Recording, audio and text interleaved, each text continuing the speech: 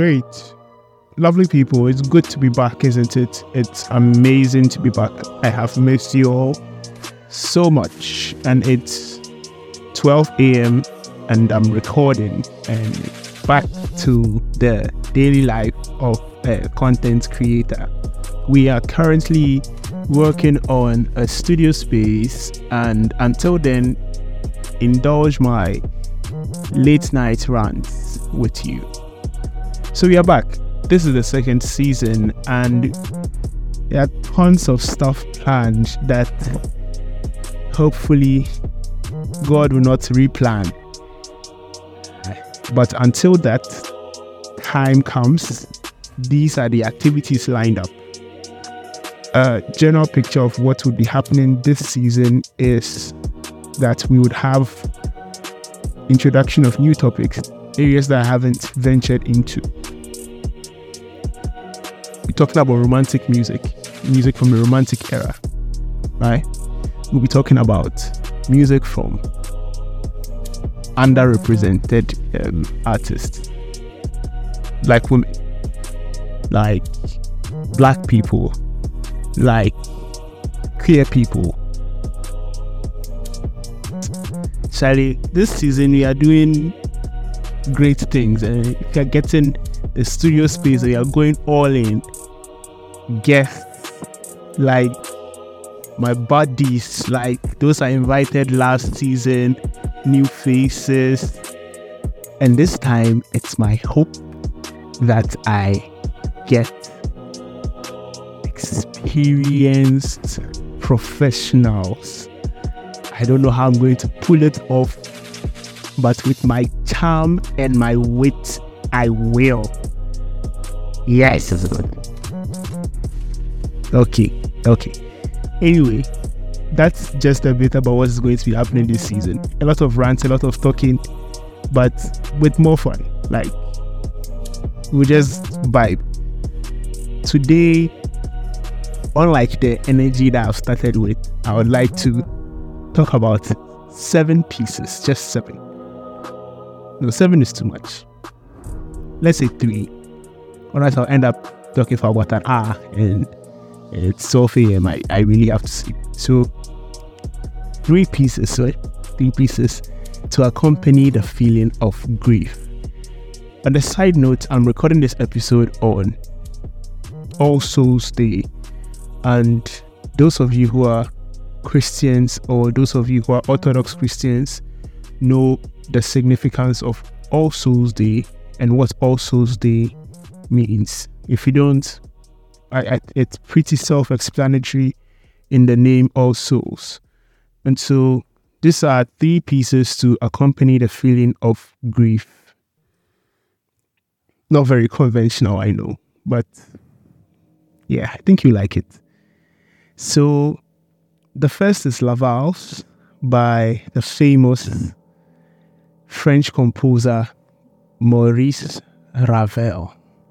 I always like saying French names. Ravel, just like Rose of it. Or is that Italian? I don't know if I'm doing it with an Italian accent, but it's working and I like it. Maurice Ravel in the year 1920. So the piece is often described as a choreographic poem for orchestra, and it's known for its lush and intoxicating waltz rhythms. If you want to know more about waltz, you should check out more of Tchaikovsky's works and Chopin's waltz. They have more of like the traditional waltz feeling. Or you just punch waltz into your Spotify, you get something. Yeah. So it was initially conceived as a tribute to the Viennese waltz tradition, but it took on a new significance due to historical events and the emotions it evokes. So it was composed in the year 1920, so I'm assuming it was in between wars or after the Great War. Is that the name? Great War? The First World War. Ravel began working on La Valse during the tumultuous period following World War One. So yes, after World War One, and the composition of the piece coincided with a period of, great social upheaval, economic resets, political upheaval in Europe, all over the world.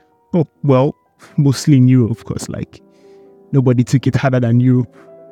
So World War One had just ended, and the world was still reeling from the devastation of and loss of life. So the traditional Viennese waltz, which had originally been a symbol of elegance and refinement, was also seen as a representation of this old European order that had been shattered by the war.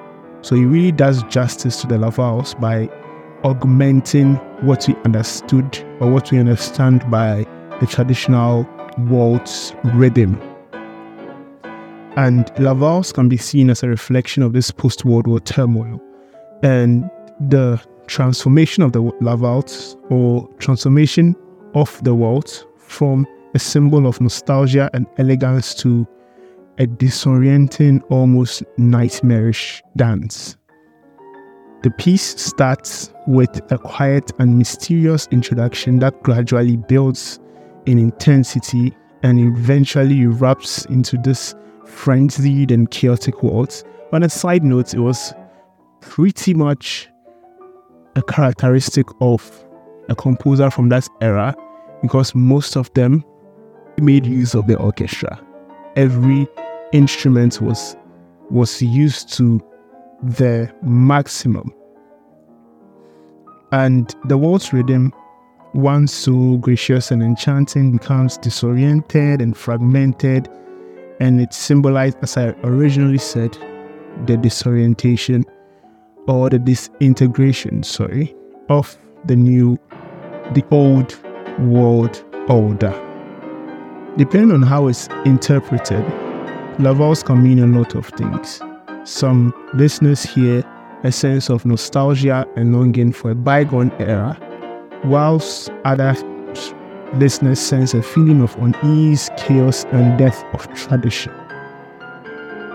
Now, Ravel himself describes this piece as a kind of apotheosis of the Viennese waltz, but it's also evident that the work carries a sense of irony and a darker subtext, a true reflection of the complex emotions and uncertainties of the time. Now, a bit about the composer himself. Maurice Ravel was a French composer known for his meticulous craftsmanship and innovation in orchestra. He was one of the leading figures in Impressionist music. And if you'd want to know a bit more about Impressionist music, I'll put a link down below to a video and to other podcasts from other sources about Impressionistic music and Expressionism and all of that came with modern music. And La Valse exhibits some Impressionistic elements in its use of color and timbre. As the word says, just a bit on that, Impressionistic is what Ravel's impression of the music he was putting out, right?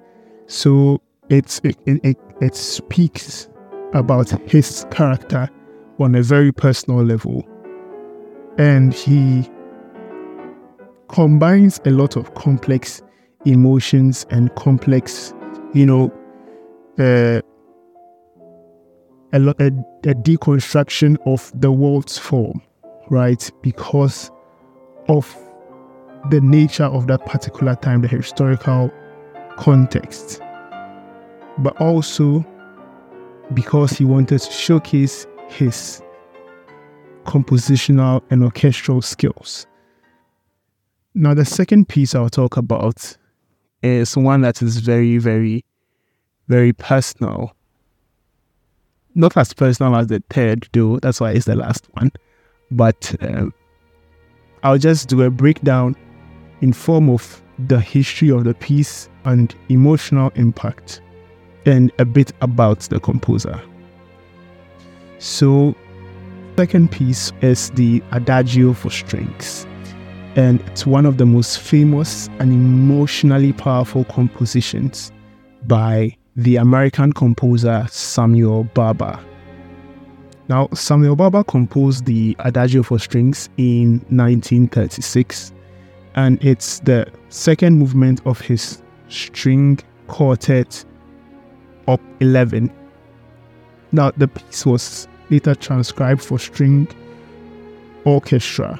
Note the difference: string quartet, just 4 strings, probably violin, viola, cello, double bass, or 2 violins, first and second violin, viola and cello, depending on his preference, and transcribed for a string orchestra, a larger setting, in 1936. And Samuel Barber was a young and talented composer for his time, and this composition was written while he was studying at the Curtis Institute of Music in Philadelphia.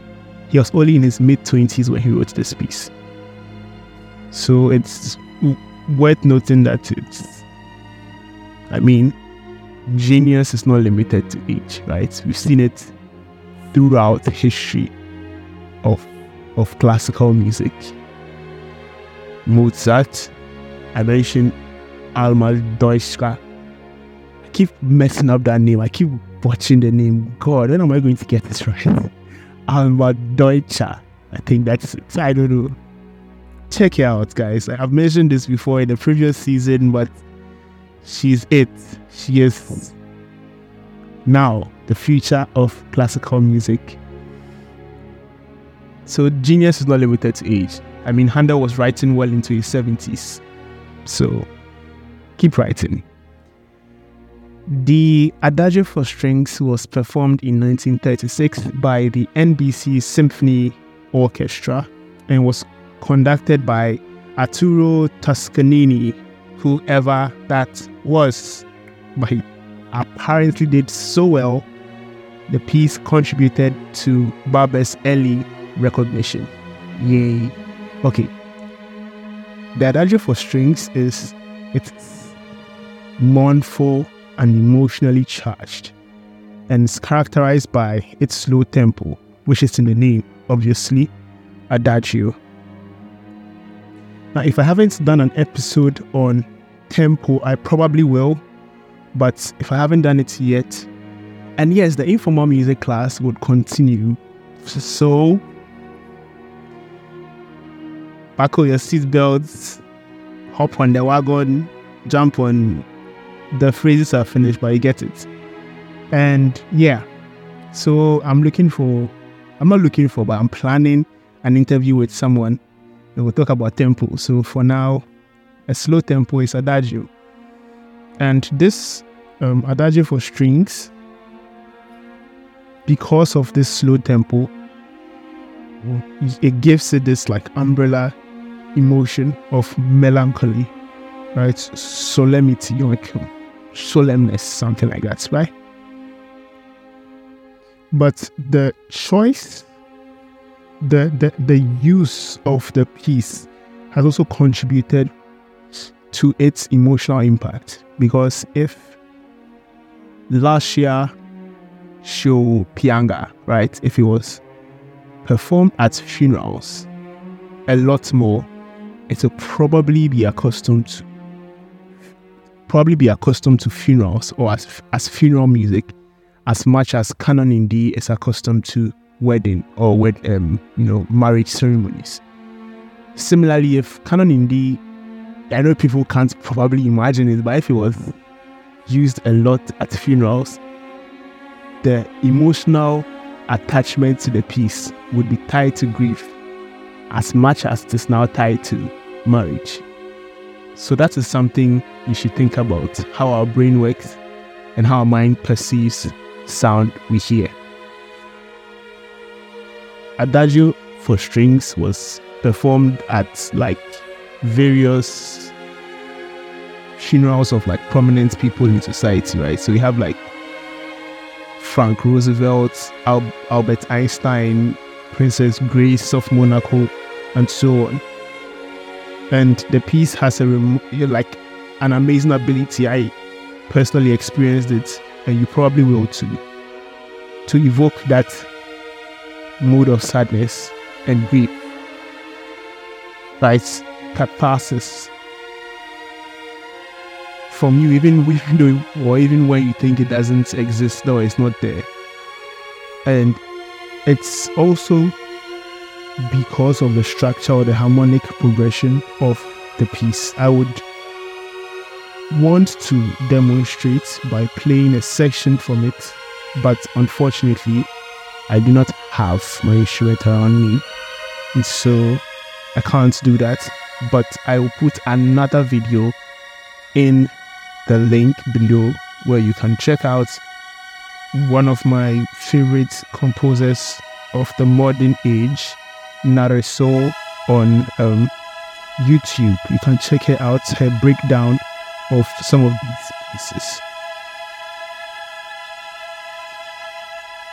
Now, I've already mentioned Samuel Barber. He's an American composer. He was an American composer, died in the year 1981. And he was known for his lyrical and expressive style. And he's considered one of the most important American composers of the 20th century. Well, most people don't mention Amy Beach. I don't know why that is, but I would personally dedicate a whole series of episodes to Amy Beach, because her choral works are from a place of genuine, profound emotion. Can't stress that enough. Throughout his career, back to Barber, he received numerous awards and honors, including 2 Pulitzer Prizes for music, a prolific composer, a diverse body of work that includes opera, orchestral compositions, chamber music, and vocal pieces. In conclusion, the Adagio for Strings by Samuel Barber is a historically significant and emotionally powerful composition. It has resonated with audiences for decades thanks to its ability to convey deep and profound emotion. And it would remain in the classical and choral society for years to come. Ages to come, actually. Now, my third piece. This is the one that is most dear to me. A lot of you wouldn't be familiar with it. It's very niche specific. So, it's a film piece. And I will continue to advocate that film music be regarded as classical music, because it has all the elements of classical music. Classical music, by definition, is any music at all that is structured in a complex and structured way. Emphasis on the structure and complexity. It's not lost on Nicolas Bretel and his works, most of his works. If you're a fan of film music and a fan of TV shows, well, you might have probably not come into contact with his music, because again, it's very, very target focused. You need to follow him to be able to see his stuff, much like Jacob Collier and Fry and Charlotte Day Wilson, people like that, right? So the piece is Adagio in C minor, actually, and it was written for the first season of the HBO show Succession. I've already said here that I'm going to do an extensive breakdown of Succession's music, and this is not that episode, but this is just about Adagio in C. Now, what you should know about Succession, I'm going to go a bit off template here. I'm not going to do the whole, composer history, all of that. He's a modern composer. He's still alive. He's maybe in his 30s, 40s. Amazing guy. Flowery personality, lovely, brilliant mind. So you can check him out. And if you know the HBO show Succession, that's the thing about film music. To really be part of that message that is shared in the music, you need to understand what story it is telling. And the TV show is telling a story of power, a succession of power, the movement of power in a family. And so some of the pieces in that album, the season 1 album of Succession, some of the pieces are dedicated to some of the characters, but this one was a general statement on that, bitter back taste of power, right? I hope you can relate to that. That after effect of the struggle of power, or the struggle to gain power. And you see throughout the show that all the characters are supposed to love each other. They are family. They have gone through traumatic events independently, together, but they are not able to love themselves well, or they're not able to love themselves even though they want to, because of that factor, power, and the lengths they were willing to go to get it. So the Adagio for strings is the sadness of that reality, or sadness of that world. Adagio in C minor. If I said Adagio for strings, I don't know. So it's a beautiful and haunting piece of music. It's both melancholic and hopeful, and perfectly captures the complex emotions of the show. It's played on solo piano, which is one of my favorite ways to express. Well, it's definitely coming from a place of bias, but I mean, it's a personal preference, so hey. And if you go through his catalog of compositions, you realize how much work he put into Succession, and how the amount of understanding, or the amount, or how well he understood the characters. And that's the thing about film music to note, and I'll be talking about it a lot. Characters, character study, story development, story structure. And so, I mentioned this earlier, last season. Film is going to be a large part of this, so yeah. Anyway, Adagio, why do I keep saying Adagio for string? Adagio in C minor is a masterpiece, and it's a testament to Brittel's talent. He did Don't Look Up by Netflix. It's a very popular movie. It's quite good.